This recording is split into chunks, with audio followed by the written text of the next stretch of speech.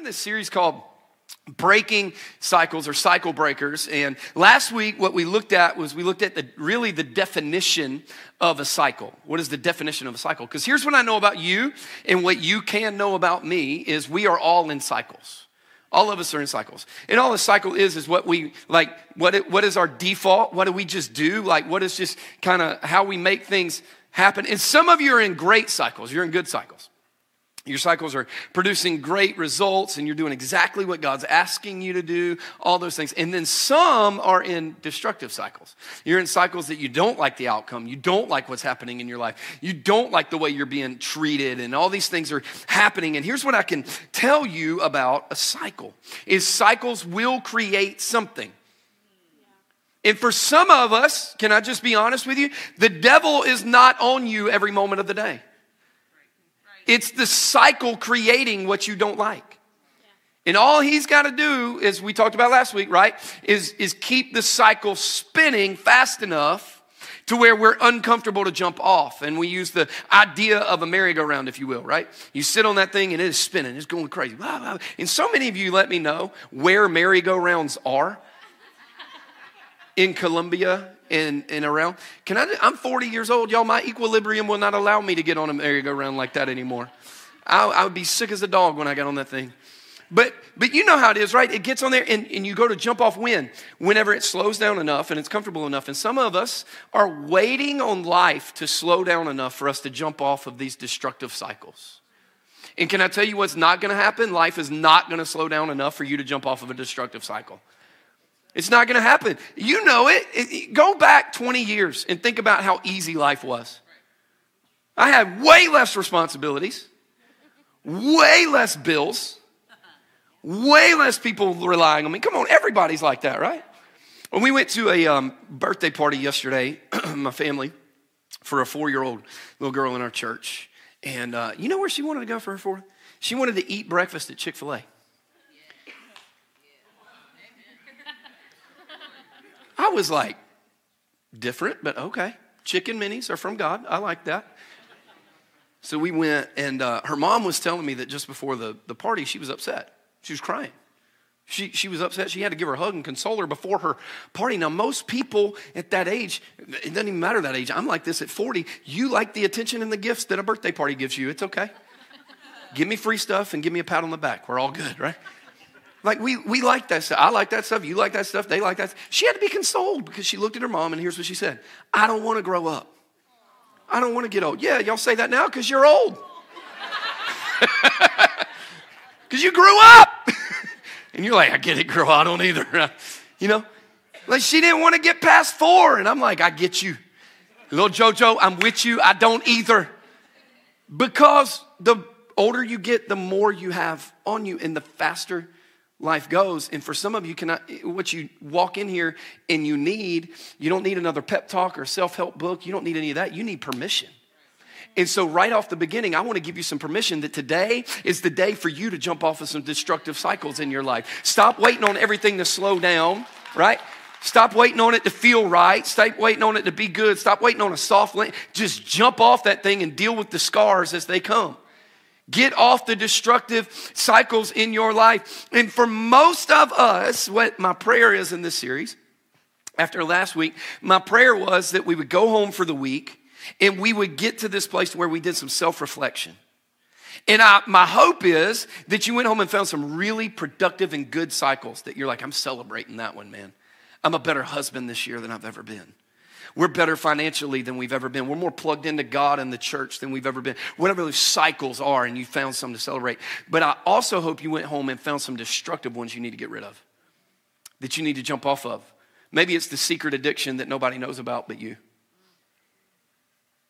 Maybe it's the thoughts. Maybe it's the attitude. I don't know what that cycle is or what that thing is that you need to jump off of. But I'm telling you that today is the day that you get to jump off of it. And hear me, most of us, when we find a destructive cycle, it's not that we don't want to get off of it. It's that we don't know how.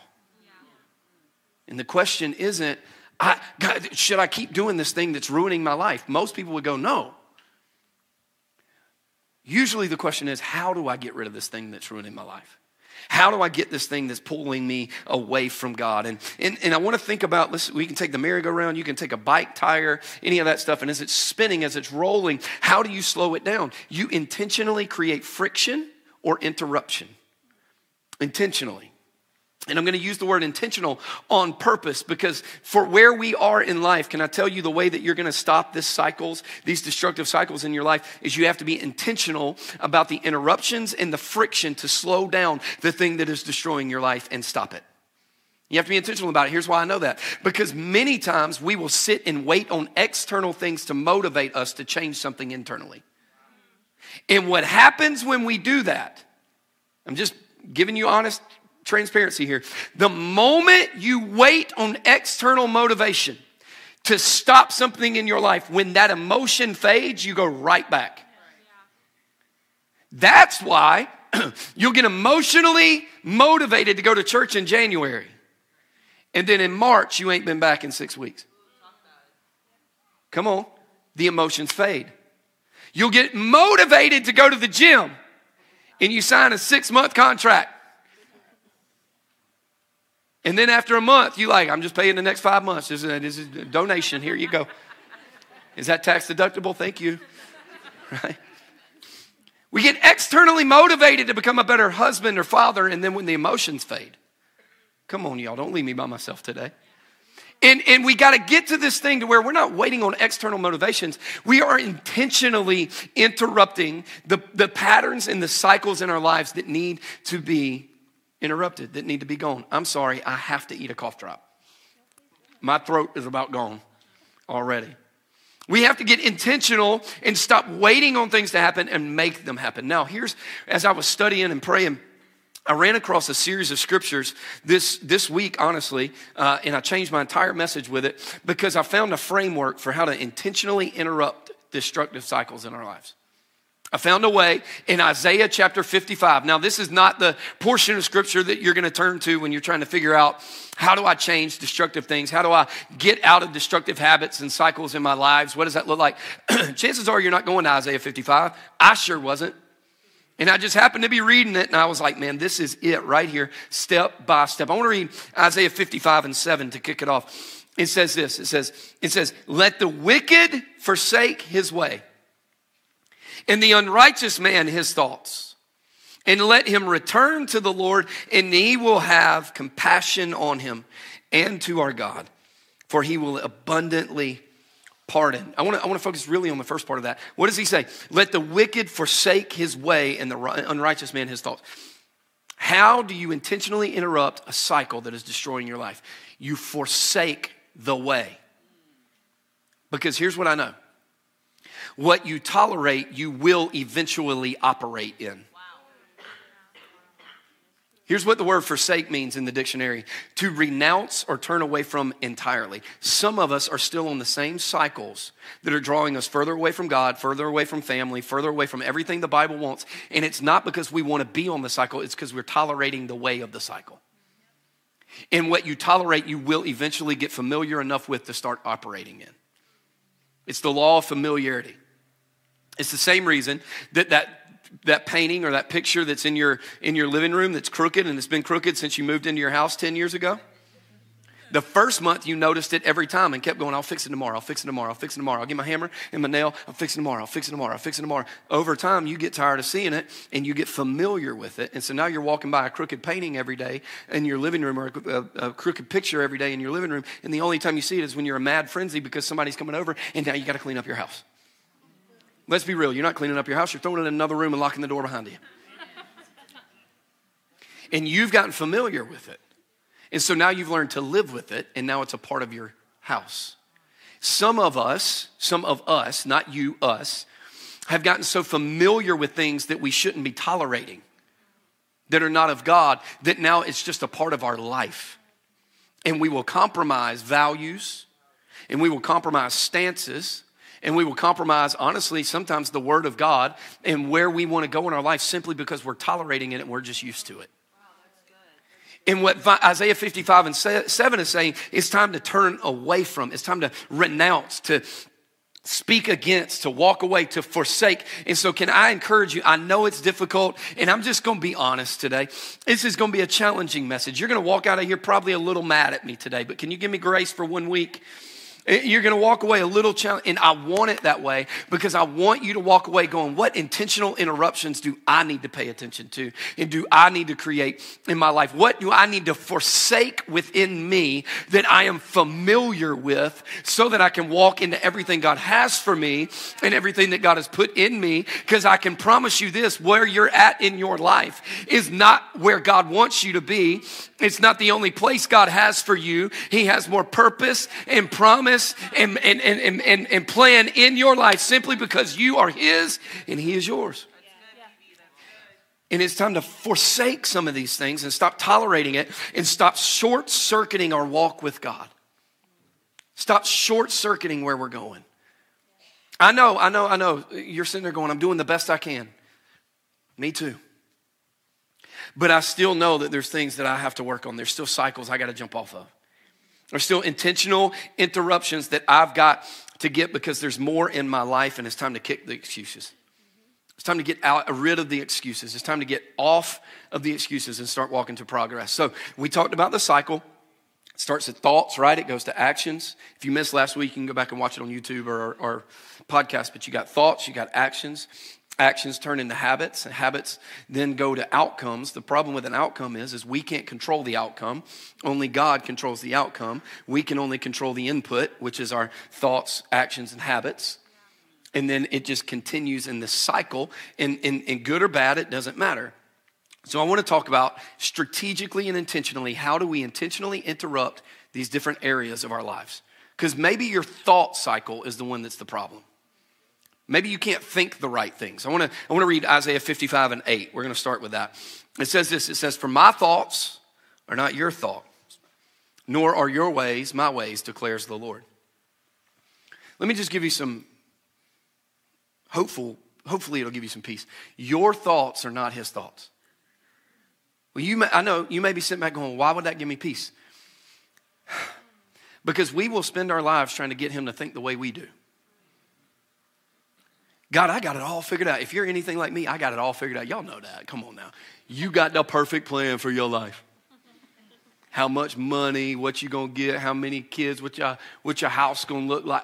You got the perfect plan. Y'all know, quit acting holy. Y'all acting holy today.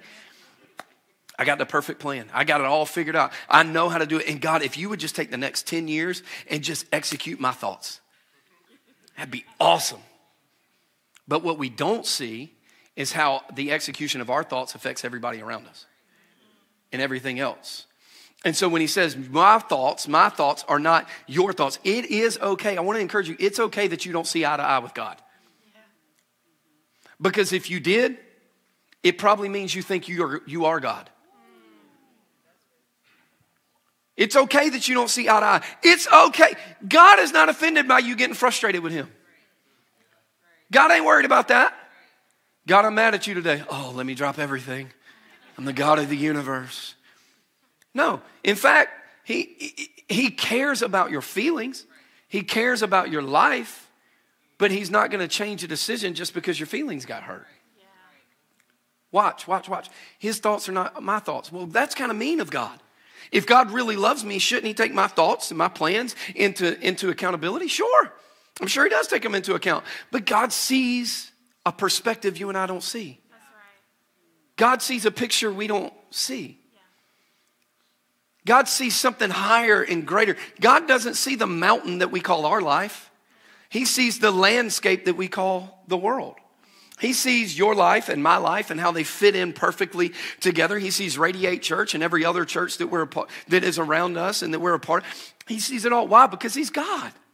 And His thoughts are not my thoughts. His ways are not my ways. In fact, I'll put it like this. We should stop trying to get Him to become more like us, and we should probably focus on becoming more like Him. So I should be elevating, not asking Him to decrease. I don't need God to become like me. I need to become like God. And I need to be on this journey to where, often we try to lower Him to our standard, right? And we get mad when God isn't like us, when Jesus isn't like us. Let me give you this thought. He already became like us. The Bible says that God became man. He became flesh. And it says in Hebrews, it lays out very clearly that he carried everything that you and I will carry. He carried betrayal and pain and hurt and grief and frustration and anger. He carried all of that. But watch this. He didn't just carry it for a season. He carried it to the cross. And so when he died on the cross, he didn't just die to redeem your sins, which he did. He died to crucify everything that we would carry as the Savior of the universe. And then 3 days later, he rose again, holding it in victory so that you and I don't have to fight for it. He already has. Now watch this. Why do I not need God to become like me? Because I don't need another friend. I need a redeemer. I need a redeemer. I can find friends. I'm easy enough to get along with, I think. I can find friends to go to lunch with. I can find friends to go to breakfast with. I can find friends to sit around fire pits with. I can do all of that, and I need more of those. We all do. We all need those life groups. We all need those people. But you can't be my redeemer. You can't be my savior. I can't be yours. I don't need another friend. I need a savior. I need a redeemer. And I love how Colossians chapter 3 and verse 2 really talks about thoughts. Really talks about thoughts. It says this. It says, set your mind on the things above, not on the things that are on earth. Okay, I need to change my thinking. That sounds good. Wow, that preaches good. Wow, okay, that's what I need to do. How? Set your mind on things above, not on things of the earth. Here's how we do that. We turn off social media and we pick up the Bible. Okay, that's really practical. How else do we do that? We turn off MSNBC and we turn on worship music. Or you fill in the other thing because y'all ain't putting me in no box today. Y'all ain't getting me. Right? I turn off everybody else's opinions and I turn on his. If I increase my thinking, can I tell you this? If I increase my thinking, I will increase my living. My life elevates when my thinking elevates. And maybe I'm so concerned about everything that's happening here that I haven't taken time to focus on God's perspective of the kingdom. And whenever I begin to think on the kingdom, when I begin to think on God, when I begin to think on Jesus, my mind and my thoughts begin to follow that. And while I can't control the thoughts that enter my mind, I can control what stays there. And so I got to practice this intentional interruption of throwing out the thoughts that are not of God and filling my mind back with the ways of God and the words of God and the promises of God and the thinking of God. To break a cycle of destructive thoughts, I have to think on things above. I have to think on things above. Because when I think on things above, I begin to live my life differently, which leads me to the second part of the cycle, and that's actions. Intentionally interrupt your actions. Now, your actions, thoughts are more internal. You can hide those for a while. But eventually, as we talked about last week, eventually your actions will prove your thoughts. Actions are proof of thought. Actions are proof of what I'm focusing on. And so actions are external. And so actions really affect more than just me. They just do. Actions affect more than just me. How do we fix that? How do we fix our actions? What does that look like?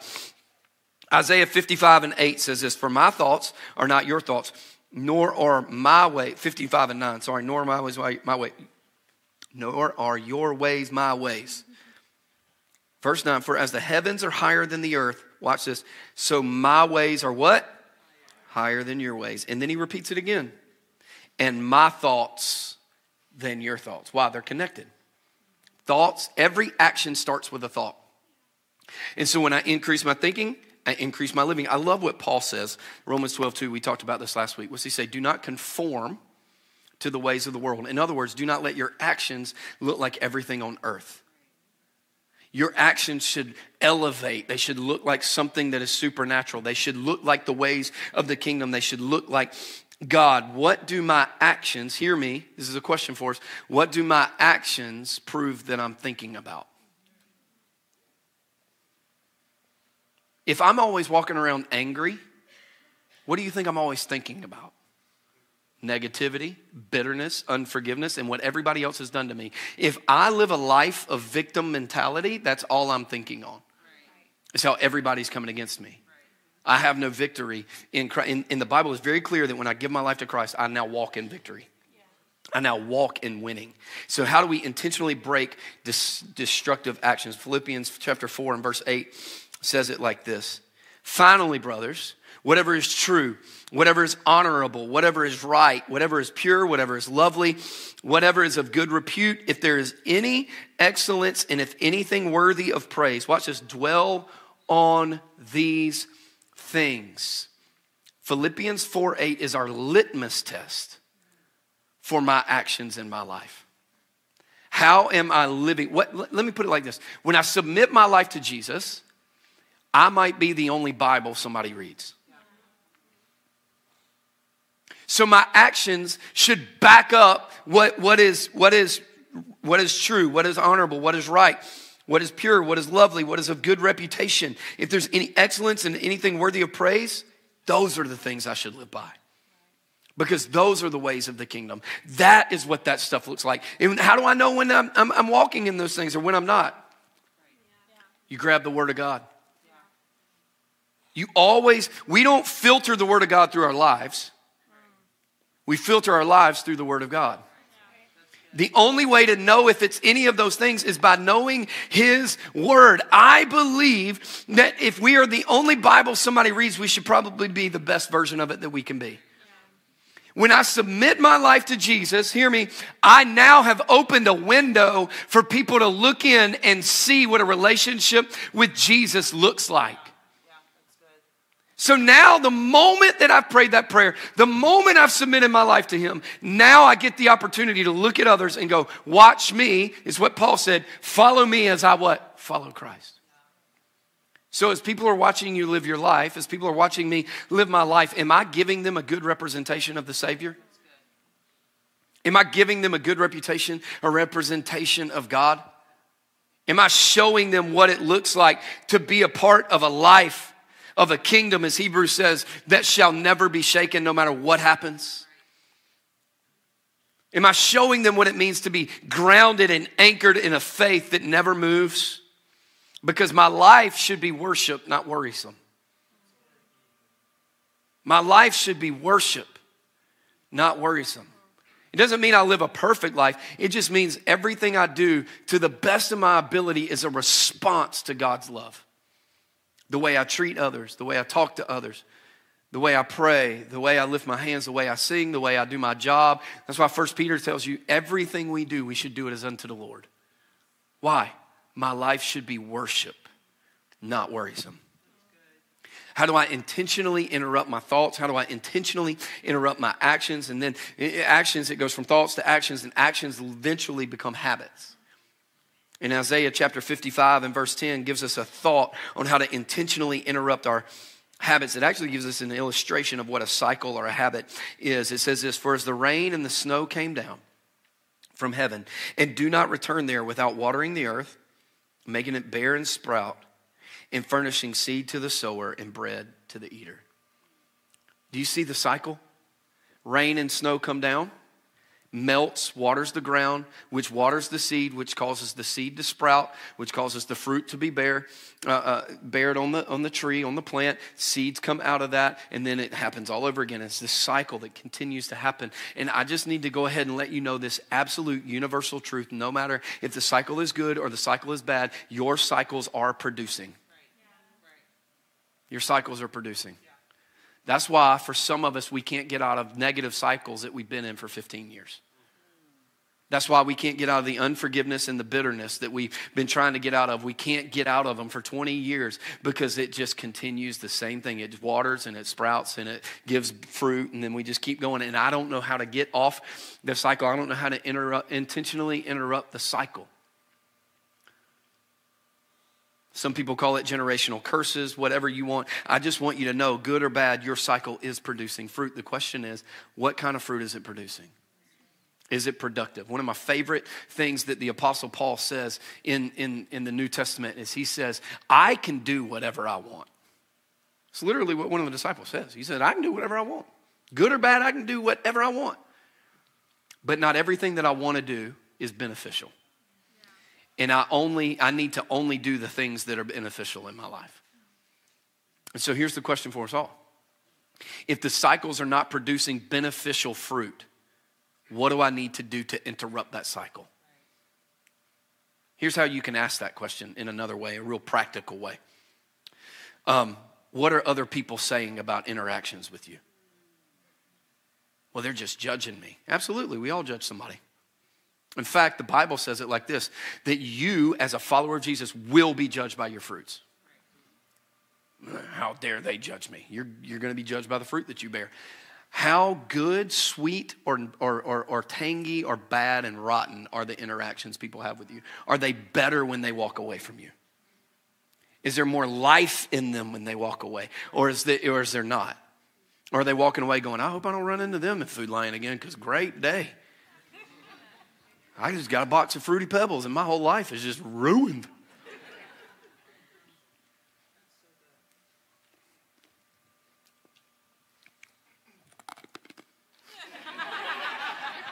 I was trying not to do it. Crunch that cough drop. Y'all know what I'm talking about. You've been in those interactions. And you've been not just the receiver, but the giver of those interactions.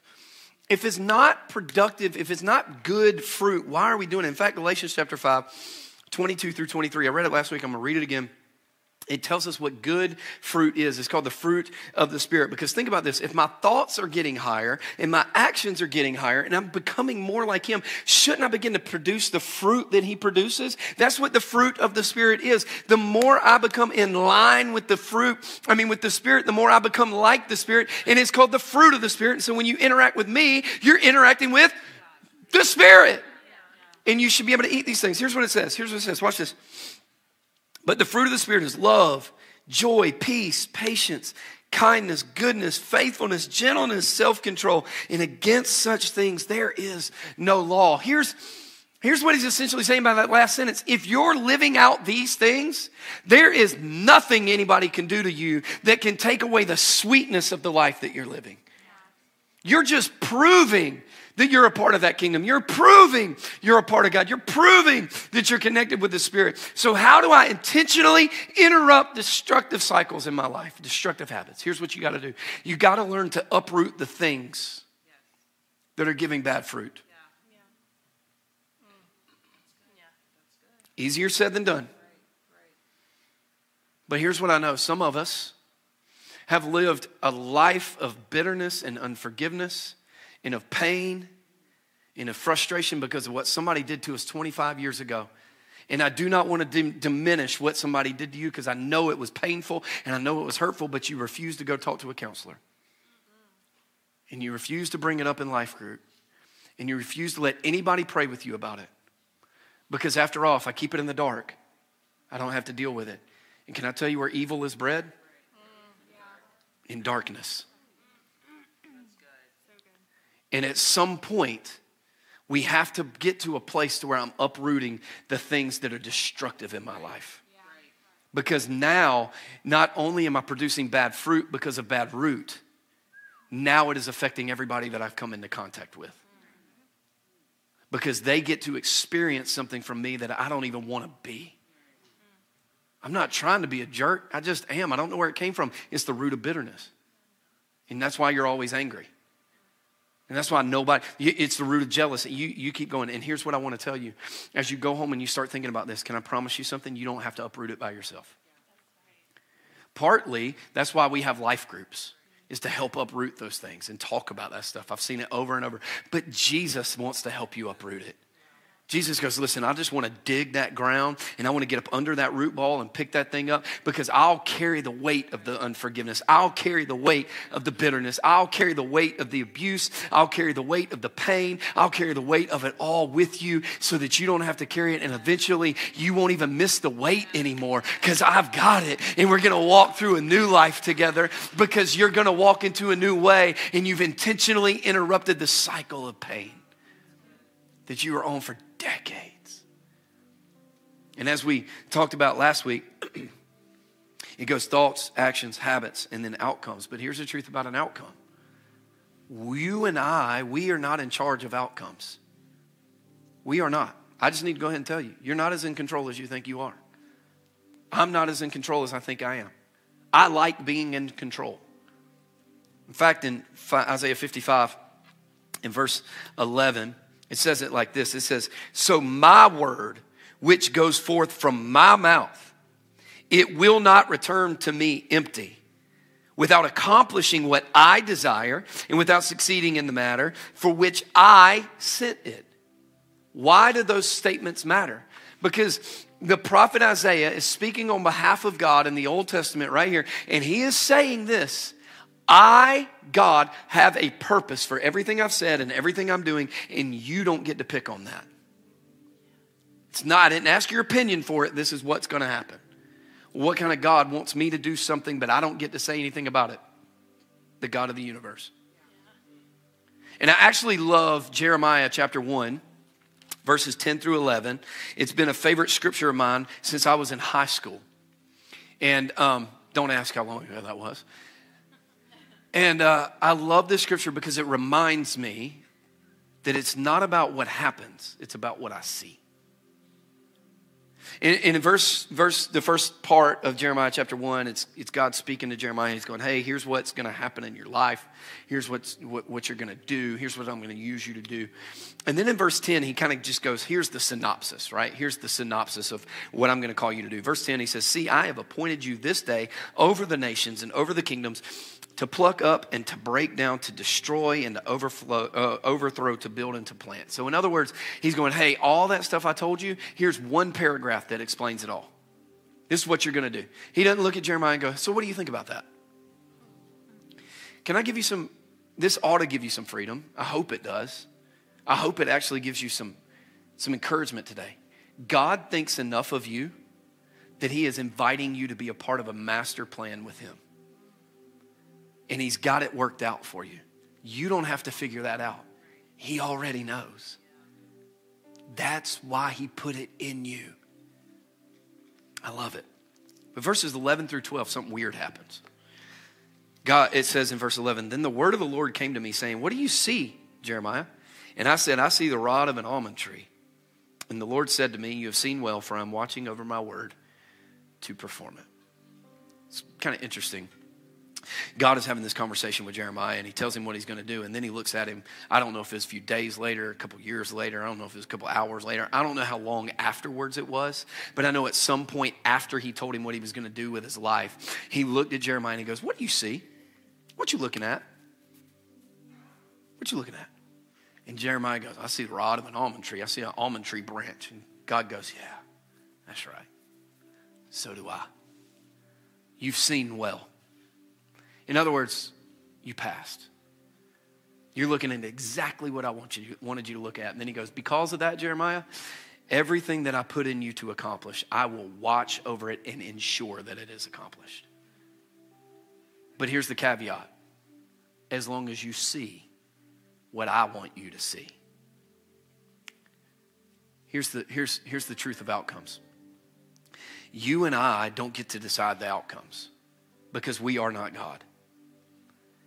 But when I see what God wants me to see, and when I'm focused on him, and I'm focused on his goodness and his grace and his mercy and how much he loves me and how much I love him and how good of a father he is and how good of a savior he is, when I'm looking at the right things, when I'm focusing on the right things, can I assure you of something? It is in those moments that the result of the outcome is less important, because I'm not worshiping the gift in his hand. I'm worshiping the giver in his heart. I'm worshiping who he is, and I'm looking at him going, God, what do you want me to look at? Hey, God, that's not what I would have done, but that's okay, because I'm looking where you want me to look. I'm not looking over there. I'm not worshiping the outcome. I'm not worshiping the result. I'm not going where I think I need to go. I'm going to look where you want me to look, God. And if it's right, I'll look right. And if it's left, I'll look left, because God, I have given you my life, and I am not God, but I will submit and focus totally and solely on you.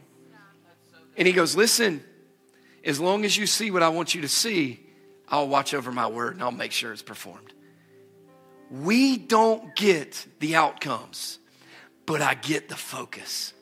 I get to look where I want. And I believe that this is part of why the enemy in our lives today is more concerned about getting us to look everywhere else rather than looking to him. Getting us to look at all the news and all the people and all the opinions and all the this and all the that. And this is what's supposed to happen and that's what's supposed to happen. And conspiracy theories are fun and blah, blah, blah, blah, blah, blah, blah, blah, blah. And all that can be fun and all that can be fine. And I got no problem with any of that, honestly. But what I do have a problem with is when God says to look left and I'm looking right. That's the problem. Because then I don't even know what he wants. And that's when, watch this, that's when I begin to worship the gift and the outcome and not the giver and the God.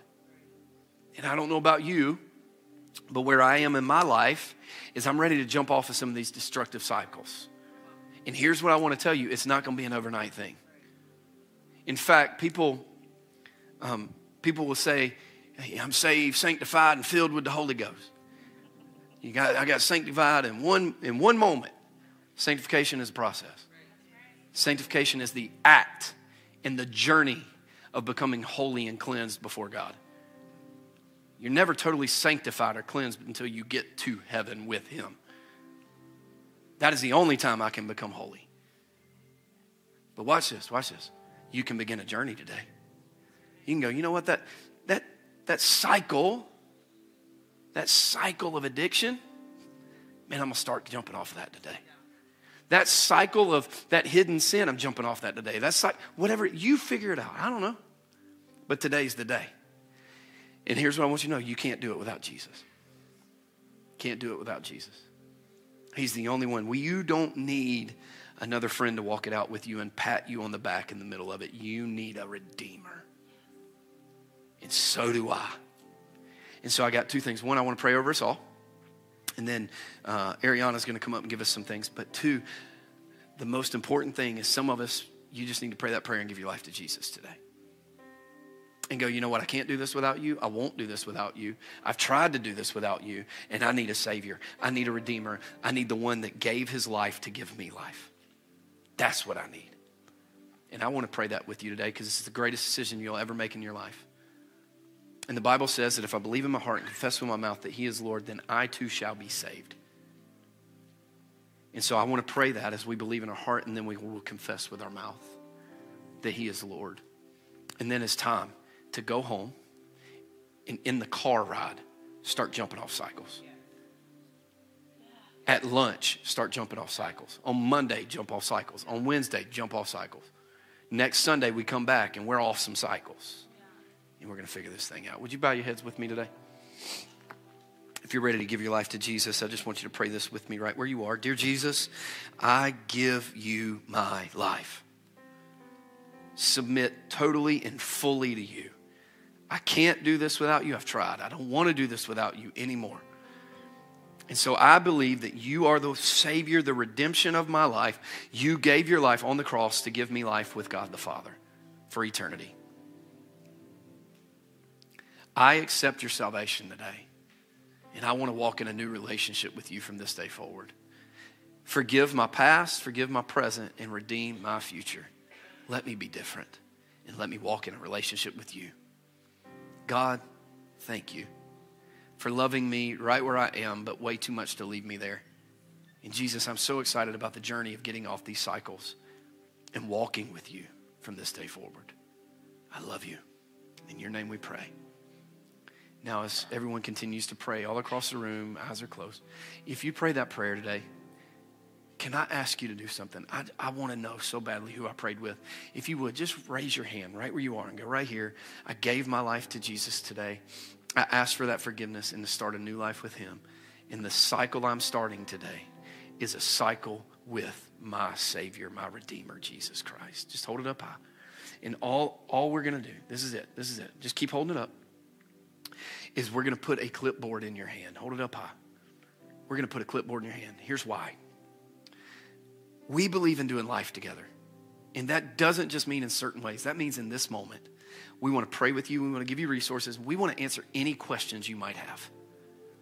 And so I'm going to ask you before you leave to fill that card out and take it by the care corner in the back corner of our auditorium on the way out. We want to pray with you and give you some stuff. We want to walk this out with you. God, thank you. Thank you for life change. Thank you for who you are. Thank you for loving us. And thank you for giving us a way to jump off of destructive cycles.